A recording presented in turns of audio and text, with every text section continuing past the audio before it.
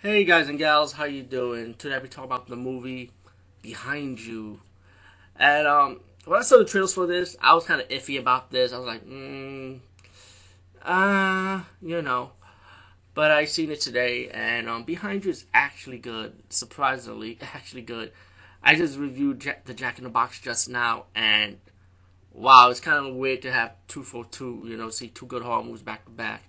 And yes, a little spoiler, I highly did enjoy this one also. But it did have flaws towards the end, but I'll explain that later. Behind You is about these two sisters. They go in this house to stay with their aunt because they got some family situations, so their friend is taking care of it. So the two sisters staying with their aunt. She has this history, which you see in the beginning of this movie. But meanwhile, these two girls, 40 years later, the two sisters come in the house. What happened 40 years before, I won't say too much about that. I'll say that when you turn on the play, on the video demand, watch this movie. Or if you want to wait when it gets the DVD release, whatever. But anyway, she tells these two sisters, there's some rules. Don't go inside this room.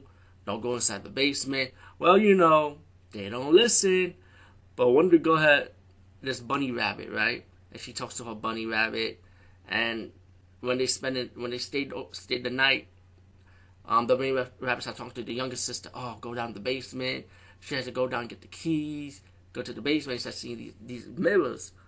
And this whisper, this demonic whisper, pretty much telling her, like, say my name 3 times and you can see your mom, pretty much.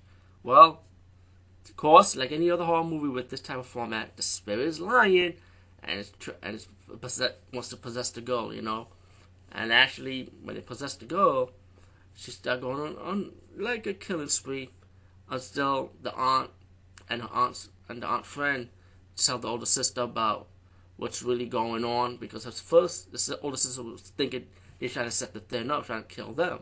There was more to the story, like I mentioned. But we won't say too much about that because you got to see this movie. But all in all, another movie like the Jack in the Box, I enjoyed the acting. I enjoyed the horror elements in this movie. I thought it was really good. Special effects was nice, simple ghost effects. The only flaw I have, and this is the flaw, even though I enjoyed the movie all the way through, once we get to the ending chapter, when you think it's about to end, after that, I felt that's when it became comical, to me, in my opinion. Yeah, the movie had little flaws before this, but they're like nitpick flaws. But besides that, I think that's when it became comical in this movie, and I felt like it should have ended the way it ended without giving us another extra ending to it, like another extra chapter to go on. Because I feel like they should have continued to add a little bit more drama to it.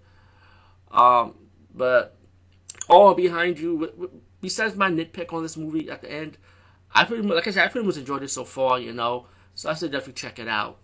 Peace out and see you later, guys and gals.